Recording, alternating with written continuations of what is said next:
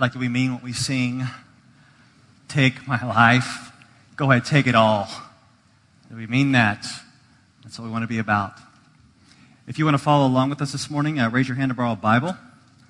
We like to study the Word of God here on Sunday morning. And if you want to borrow a Bible, you didn't bring one, just raise your hand. The ushers will bring you one, and you just leave it on the pew when you're done. For you graduate students, I really hope that you will be able to come to this luncheon. If you have a husband or a wife or kids, just go ahead and bring them on over there as well. It'd be a good time to hang out at Potbelly's.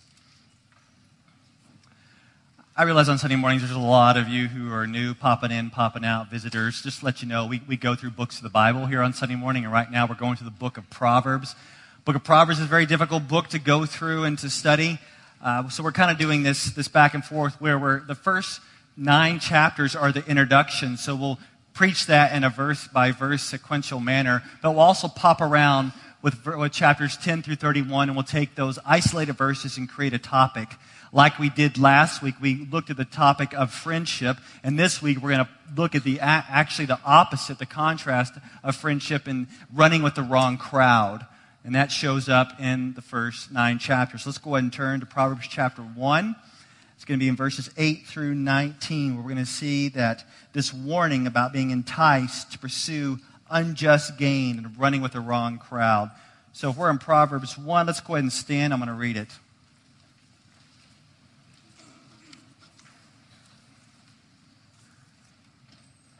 Proverbs 1, we're going to start with verse 8. Hear, my son, your father's instruction, and forsake not your mother's teaching. For they are a graceful garland for your head and pendants for your neck. My son, if sinners entice you, do not consent. If they say, come with us, let us lie in wait for blood. Let us ambush the innocent without reason. Like Sheol, let us swallow them alive and whole like those who go down to the pit. We shall find all precious goods. We shall fill our houses with plunder. Throw in your lot among us. We will all have one purse. My son, do not walk in the way with them. Hold back your feet from their paths. For their feet run to evil, and they make haste to shed blood. For in vain is a net spread in the sight of any bird. But these men lie in wait for their own blood. They set an ambush for their own lives. Such are the ways of everyone who is greedy for unjust gain. It takes away the life of its possessors. You may be seated.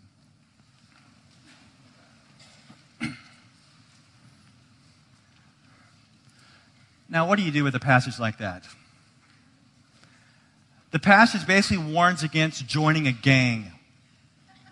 Did you have that temptation this week of joining a gang? I mean, in reality, there are some parts of Chicago that this passage would just have this great literal transition, as there is a lot of gang violence in Chicago. In fact, the murder rate has shot up like crazy this year, due in part to gang violence. So this would be a great passage to use in preaching for those who are maybe tempted to join a gang literally.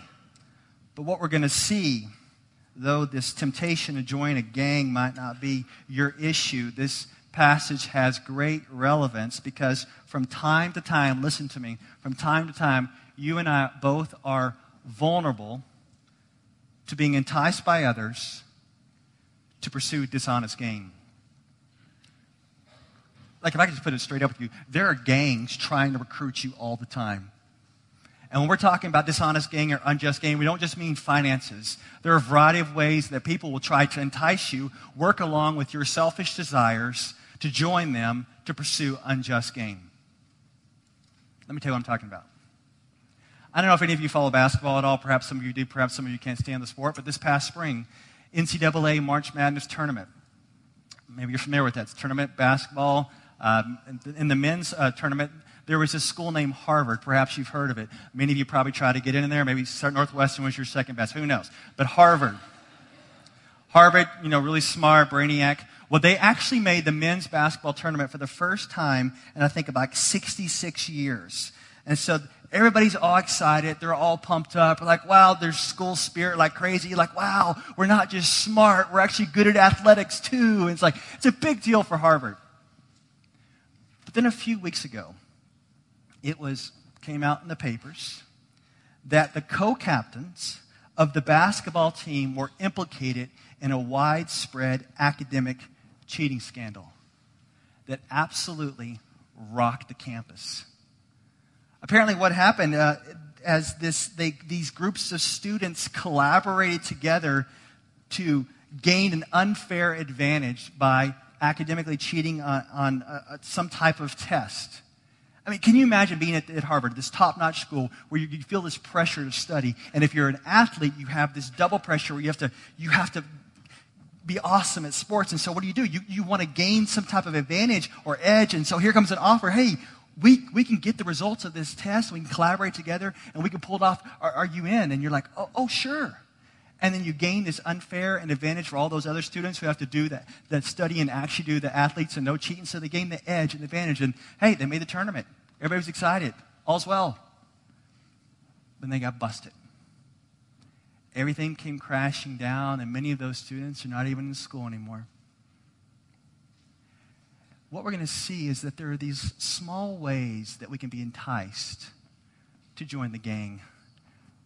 Because so many of us in our hearts, we want this edge.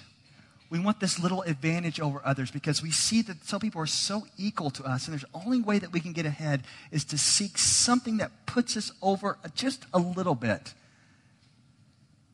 And a lot of times, it's not fair. It's illegal. It's unjust. It's unethical. It's not biblical.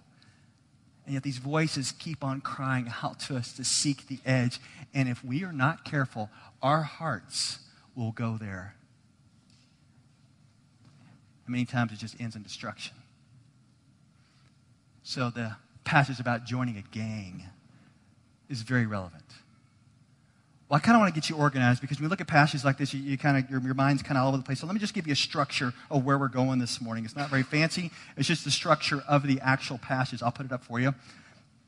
It's verse 8. If you'll see verse 8, we're going to look at the exhortation. Verse 9, we're going to look at the motivation.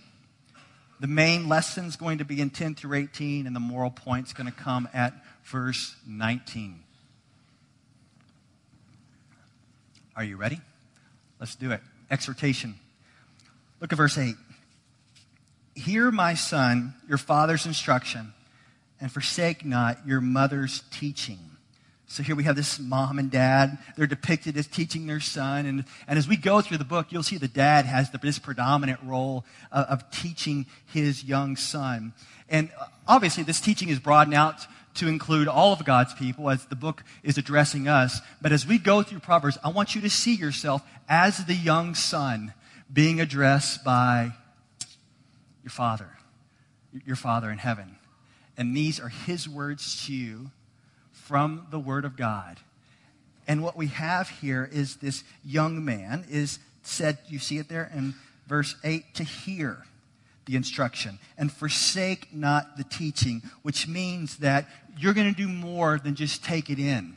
You're going to do more than what you do, let's say, in a class you're taking at a school. You just kind of want to hear it and just memorize it for the test. And this is the idea of like, hey, you take it in and you be prepared to do it. In fact, we want you to do it so much that you must not forsake the teaching of God's Word.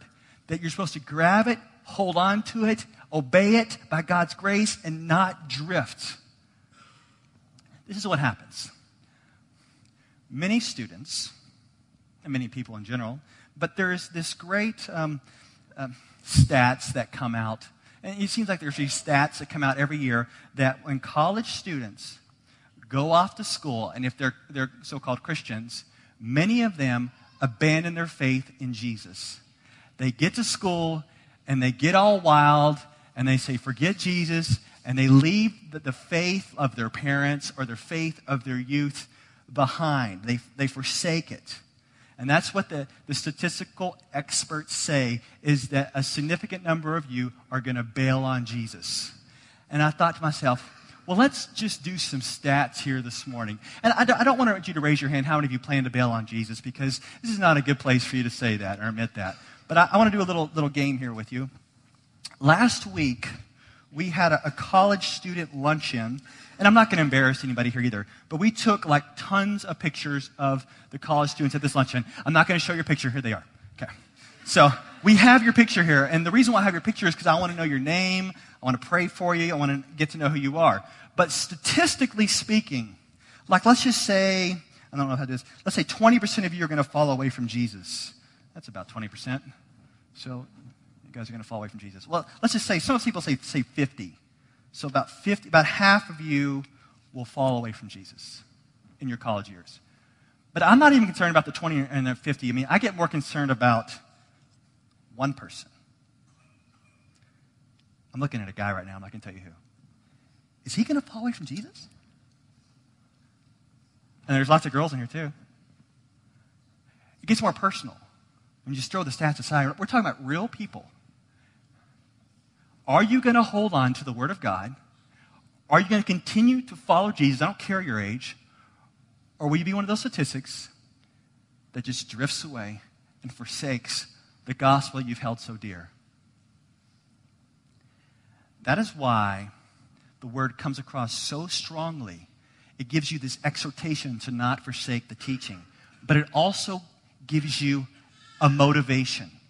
I'm about to motivate you to follow the Lord. And you know what your reward is going to be? Your reward is going to be jewelry. Look at verse 9. Jewelry.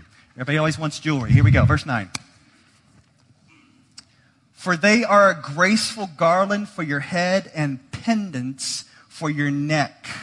Now, a garland would be this attractive honor worn on the head. Now, if you're a girl here, I don't know if you wear these anymore, but you know the concept of princess tiaras? Like, none of you wore them here today, but think about that honor, how attractive that would be. Or if you're like playing in the Super Bowl and you win the Super Bowl and you put on a Super Bowl hat, like, yeah, I'm the champion. That's awesome. It's attractive. And then it talks about these pendants for your neck. And so just think about marks of prestige, like wearing these Olympic gold medals. Say you won like 9 or 10 of them, and you just wear them around your neck and show how honorable and attractive that is. And the concept here is not that you get actual crowns or you get actual necklaces. The point is that you're wearing wisdom on your head. You're wearing instruction around your neck. You are walking with the Lord in such a way that is attractive, that people will say, wow, you are really different than the other people I know. I'm attracted to you. What's going on? I want some wisdom. There's something about your life that just draws me to you. That's what it's talking about. That's the motivation. That if you follow the Lord, you will be this wise one who is attractive to others, and they will seek you out for wisdom. Now we're going to move into the main lesson. We have the exhortation, the motivation, and now imagine a father talking to his young son. Verse 10. My son, if sinners entice you, do not consent. So the imagery is a gang approaches this young man, and these gang members want to draw him in and entice him. And gangs obviously are as real today as they were back then. Many of you will face the gang-like peer pressure, whether you're in junior high, elementary school, high school, college, and on the rest of your life. There's this pressure to join this gang-like atmosphere. And in this context, the young man's being enticed with an offer of camaraderie, of this life of adventure, of basically come with us as we jump someone and we get some quick cash. So come on along with this life adventure. We'll all be joining in together. It's going to be a lot of fun. And the dad says, do not consent. Now, this dad, this is like if I'm a dad right now, and I want to be like this dad. Okay, let me tell you why. This dad is a smart dad. Too many times when Christian dads raise our kids think that we do not know anything about the world. Like we just say stuff like, hey, don't say that word. Hey, quit looking at that. Hey, don't. And our kids think that we know nothing in the world. And then we're just ignorant. We just say don't. But this dad says, you know what, son? I know about the world. And I know what it offers. And I'm going to tell you to stay away. And so what this dad does, he's so smart, he starts to act like a gangster. Isn't that awesome? He's like, let me just show you how it's going to work. I'm going to just pretend I'm a gangster. Now watch what he says. This is awesome. This is a great dad. Verse 11. if they say, now I don't know what a gangster voice would sound like, but come with us. Let us lie in wait for blood. Let us ambush the innocent without reason. So the dad's saying, man, there's these dudes, they're going to come up to you. They're going to say, come on, come with us. Let's get some quick cash. Let's go and take this innocent person out. And it almost sounds like a drive-by shooting, but not for revenge. Just a drive-by shooting for fun. Because they're going to take out the innocent person. The innocent person that has not done anything to them. They want to take him out and take his stuff. And so the dad, or the gangster, continues. Verse 12. Like Sheol, let us swallow them alive and whole like those who go down to the pit. You're like, yeah, that's not a word you use much. Sheol. Sheol is the term meaning grave. And you know, the grave would swallow up dead people. These gangsters are saying, let's swallow these people, the innocent, alive and bring them down into the grave. I mean, it's a really scary imagery about taking out the innocent. It happens all the time in Chicago and around the world, where the innocent are just taken out and their blood is spilled and they are killed. And the motive is unjust gain. Look at verse 13. We shall find all precious goods. We shall fill our houses with plunder, cash, and goods. It's dirty money. He says, come on with us. We'll give you a cut. Verse 14. Throw in your lot among us. We will all have one purse. Come on, man. Join us. It's going to be fun. It's going to be adventure. We're going to jump this dude, and we're going to get all this money. Come and join us. And the verse in the Bible rings true from 1 Timothy 6:10. Here's a great New Testament verse. For the love of money is a root of all kinds of evil. And here we have some pretty serious evil. Now check this out. Ambushing the innocent is a continual, reoccurring act that happens even in our world today. And I'm telling you, you may not think so, but I guarantee you, many of you will be called to participate. There are Christians in America and even Christians from our church. I've had interactions with them as they are at their workplace. They've been called upon by their employers or by fellow employees to rework data and rework some figures that would benefit the company, benefit themselves, and rip off the innocent client. That really does happen. It's a real and serious situation. And when you find yourself in that job that maybe you worked for your whole life, you got a serious degree, you have the experience, and you find yourself in the dream of your job, and you're flourishing, and then your employer or a fellow employee comes by and says, hey, will you rework these figures? Just rework them a little bit. And you know what? You'll even get a bonus. It will come out ahead for you. I want you to decide now, before you get into that spot, what you're going to do now. Don't wait. No, for real, make a decision right now. That when that happens, don't be surprised when it does. When it happens, you're not going to do it. You're going to walk with integrity. You're going to walk with the Lord. You're not going to rework the figures for the benefit of your company or yourself that defrauds someone else. You won't do it. Now the father drops the gangster voice, and he's back to instructing his kid. Look at verse 15. My son, do not walk in the way with them. Hold back your foot from their paths. For their feet run to evil, and they make haste to shed blood. This idea of the path is going to come up over and over again. In Proverbs, we're going to have the path of wisdom or the path of foolishness. And are you going to walk in the path of wisdom or foolishness? And the father is saying, look what he says. He says, hold back your foot. Verse 15, hold back your foot from their paths, for their feet run to evil. I love the parents here. They are not like postmodern parents. Maybe some of you are raised by postmodern parents, or you're jumping in on some postmodern parenting that basically says to your kids, you know what, whatever makes you happy, you can go ahead and go hang out with those friends if that's what makes you happy. No postmodern parenting. These parents are like here, do not hang out with them. Absolutely not. Do not even take your foot and stick it on their path. Do not even try to dabble in their ways. Don't even test out the world. Don't even think about it. Just stay away. Stay far away. When I was thinking about these parents exhorting their children, it made me think of the Amish idea of Rumspringa.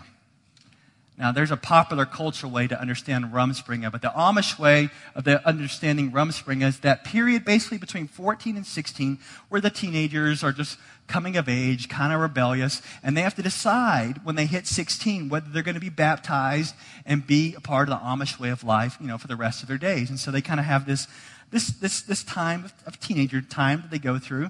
But the popular cultural idea of Rumspringa is what we often see on TV or hear about in the media, where some of these Amish teenage kids go crazy.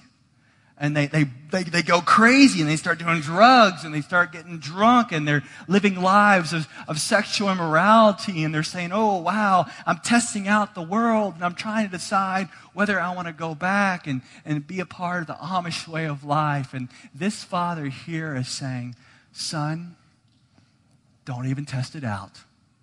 Don't even put your foot on that path. Don't even go there. Basically, the father is telling his son, son, I want you to have a boring testimony. You need to have the most boring testimony ever. You do not need to have this testimony that says, I was strung out on drugs and then I came to Jesus. Or I was running with the wrong crowd and then I started following Jesus.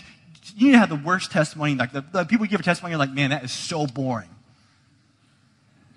That's great. I want all my kids to have boring testimonies. I want them to know that they are sinners and be broken over their sin, but I don't want it to go on and on, elaborate, all this worldliness, testing it out before finally following Jesus. Do not even set your foot on that path. Do not even dabble. Do not even test it. Stay away. Verse 17. I really like these two verses. These are kind of fun. Verse 17. For in vain is a net spread in the sight of any bird. But these men lie in wait for their own blood. They set an ambush for their own lives. Now, this is great imagery. I'm sorry I don't have any pictures for this, but this is way too cool. The concept's like this little bird. He's flying along. He's hopping along. And this bird, he sees some bait, some food in the middle of the net. And that bird's like, I see that over there. And that bird's like, I'm not going to go in the middle of that net and grab that food because that's going to get me and I'm going to get killed. So this bird's really smart. And so the verse says, in vain, the net is spread. In vain, because the bird, somehow it's a smart bird. It knows not to go in that net. But this thug, this gangster, this foolish man, he's not as smart as a bird. He sees the bait. He sees the goods. He wants to go and get some dishonest gains. So he jumps right in the middle of the net. The net swallows him up, and it takes his life. This is another way of saying that his sin turned back upon him. That is another way of saying that God judged him. There used to be this Johnny Cash song called God's Gonna Cut You Down. I'd sing it for you, but let me just show you the words. This is a great song. He says, you can run on for a long time, run on for a long time, run on for a long time. Sooner or later, God will cut you down. And that's what this verse is saying here. You will be judged. It will turn back upon you. It may happen in this earth. Maybe you'll get caught and go to jail. Maybe you'll lose your job. There's probably going to be consequences for pursuing this dishonest gain. But if it continues on the rest of your life and this world never, in a sense, catches you, there will be ultimate judgment. And now we have the moral point of this story in verse 19. Such are the ways of everyone who is greedy for unjust gain. It takes away the life of its possessors. So the end result of those who are greedy for unjust gain is destruction. Did you catch it here? It's suicidal. Because it takes away the life of its possessors. Jesus made some comments like this. He said, whoever lives by the sword dies by the sword. In the book of Galatians 6, verse 7 says, do not be deceived. God is not mocked. Whatever one sows, that will he also reap. You think we're going to get away with this stuff, right? We think we're going to get the edge, we're going to get the advantage, we're going to get the unjust gain, and we'll be in the clear. No, there's going to be a sowing for what you have reaped. For the Christian, by God's grace, we receive forgiveness. But if we refuse to repent, don't be surprised that that stuff's going to come up eventually. Well, they're going to be busted. So it's always better to out yourself than let someone else out you. And so if you find yourself where you've been in these schemes, whatever they are, it's best to repent and receive forgiveness and out yourself rather than getting busted later on. But the contrast is we want to be those who walk in the paths of righteousness. Like this proverb says in Proverbs 28:16, it says, but he who hates unjust gain will prolong his days. We've got to hate unjust gain so that we can live our lives out conscience-free before the Lord. And let me give you this imagery from Jesus. This is so cool. Now check this out. Jesus also spoke about these two ways to live. Even one way of unjust gain leading to death, or the other way of righteous leading to eternal life. Let me put this up for you. There's two ways to live. Matthew 7:13 and 14. Jesus says this, enter by the narrow gate, for the gate is wide and the way is easy that leads to destruction, and those who enter by it are many. For the gate is narrow and the way is hard that leads to life, and those who find it are few. I'm going to tell you something you may not believe. This may be hard for you to accept, and I don't mean to be harsh on anybody, but I just want to say that most of the people, we're not being arrogant, we're not being judgmental by saying this, but most of the people on this earth, according to Jesus, are on the wide road to destruction. We are not being judgmental. We're not being arrogant. We're not being proud. Jesus says most of the people on this earth are on the wide road to destruction. That means that most of the people that you interact with, often on a daily basis, will operate sometimes from a very different mindset than you. And so that means it will seem normal in the dealings and the relationships and the happenings and the circumstances of this world, that normal things that happens within the world that will conflict with the Christian. There's going to be a lot of things going down that you should be uneasy with, that should make you uncomfortable. And it often will be like a normal occurrence that people are going to be pursuing dishonest gain at the expense of others. And it will seem acceptable to those in the world, but it will hurt others so they can get ahead. And the Christian, if you're not careful, you will fall for it. So let me give you some scenarios. Check it out. Here's some scenarios. And it can seem so innocent. I know most of you women in here are probably in your 20s and below. But for those women in here who are older, you know this experience. Women in their 30s and 40s and 50s, maybe on up, sometimes, not all the time, I'm not dogging all women, and I'm certainly not dogging any women in here. I hope not. Maybe I am. But women that are older sometimes act like junior high girls. It just happens. So you can have grown women on the playground with their kids conspiring together not to include another mom and her kid. Maybe she's weird. Maybe she's going to disrupt their peace.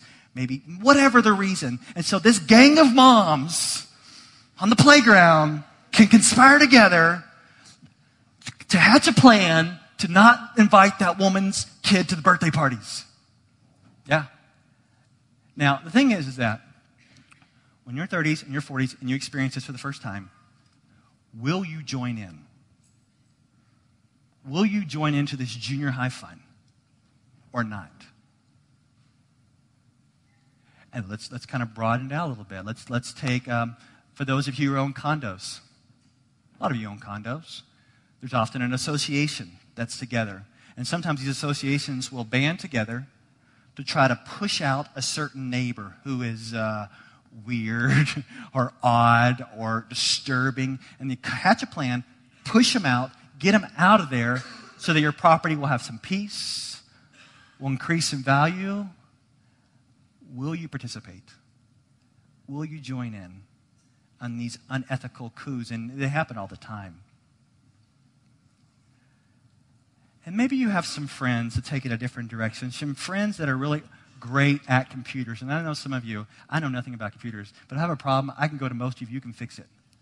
But maybe you have some friends that are really good at computers, that are so good, they have figured out how to manipulate information, hack certain computers, acquire information illegally, songs. And the question is, do you join them and say, I want some of that?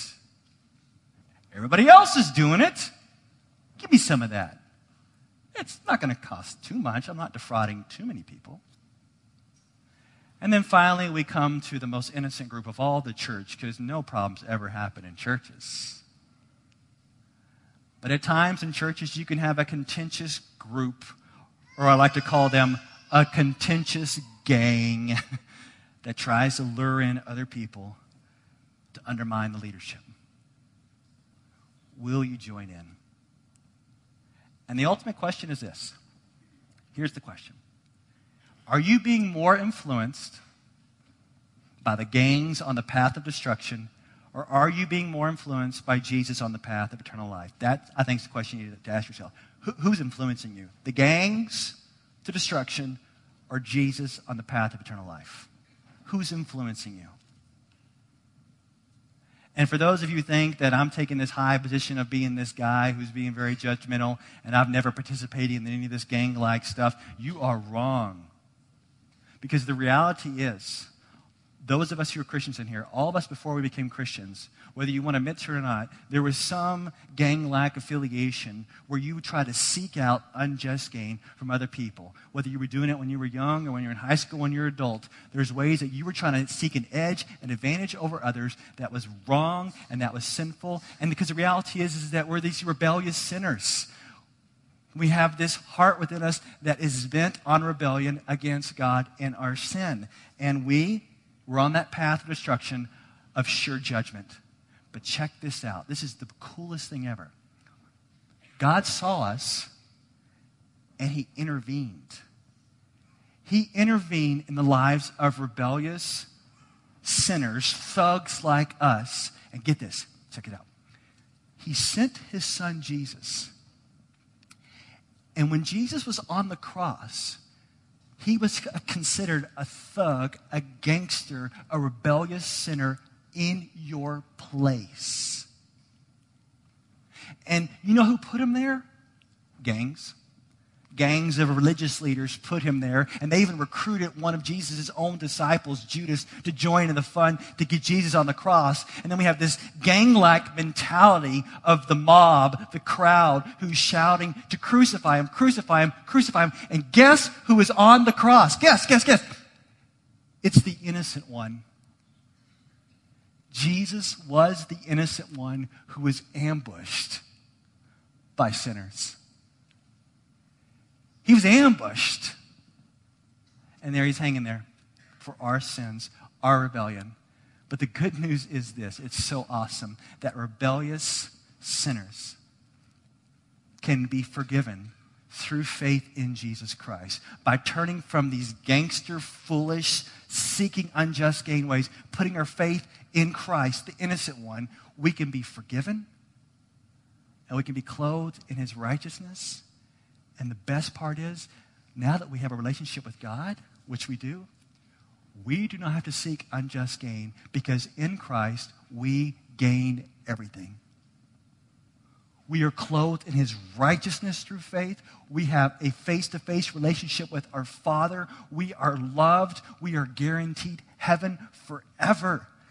We have all gain in Christ. My brothers and sisters, if you realize you have all that you need in Jesus Christ, you will not push out and pursue dishonest gain because you have all gain in Christ. If you believe that, when the voices come to lure you in, you'll say, no, I got all I need in Jesus.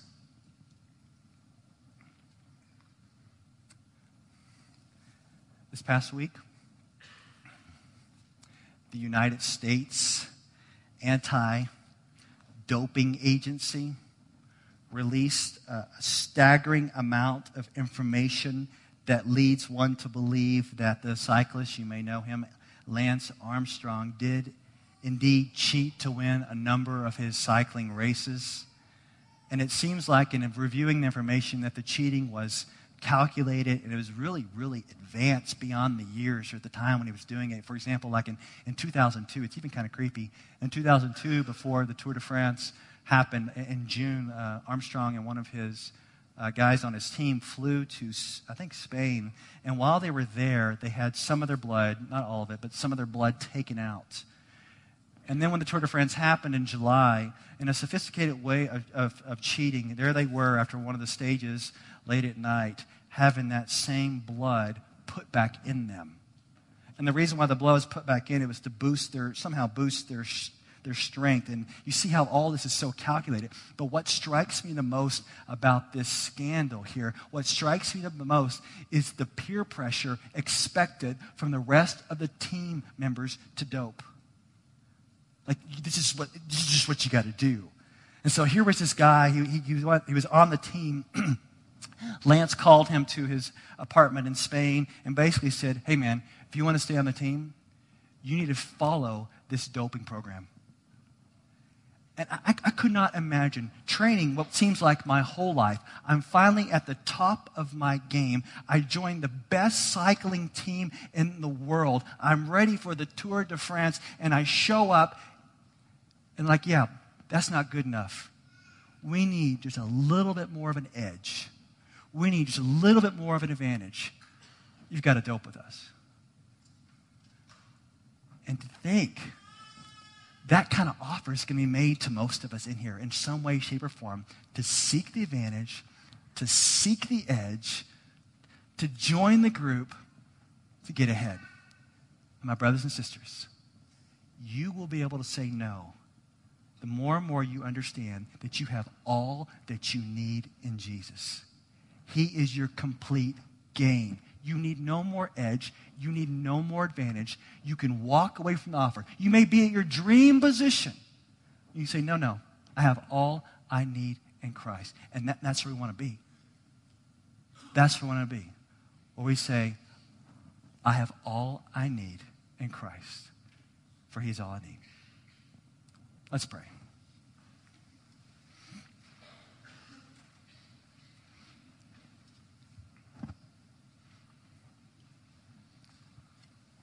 Lord, we thank you for warning us about the potential situations out there. And as we are warned, may we not walk around in fear of what may happen to us. May we walk around more in fear of the Lord. And I know in a crowd this size, there's somebody or several somebodies right now that are facing the offer right now. It's on the table, whatever it is, and it's to pursue unjust gain. And I'd ask you to give them the ability to say no, to walk away, to see they have all they have in Christ. And Lord, for the rest of us who maybe have been through it or will be through it soon, I just ask, Lord, that we would walk around in the fear of what may happen, but walk around in the fear of the Lord, and that you would show us we have everything we need in Christ. We have forgiveness. We have so much love. We have been clothed in righteousness. We are filled with the Holy Spirit. We know the God of the universe. And Lord, if there's anyone here who does not know you, may you convict them this morning. And may they look to the innocent one who gave up everything, including his life, so that we would gain. And may they put their faith in you. In Christ's name, amen.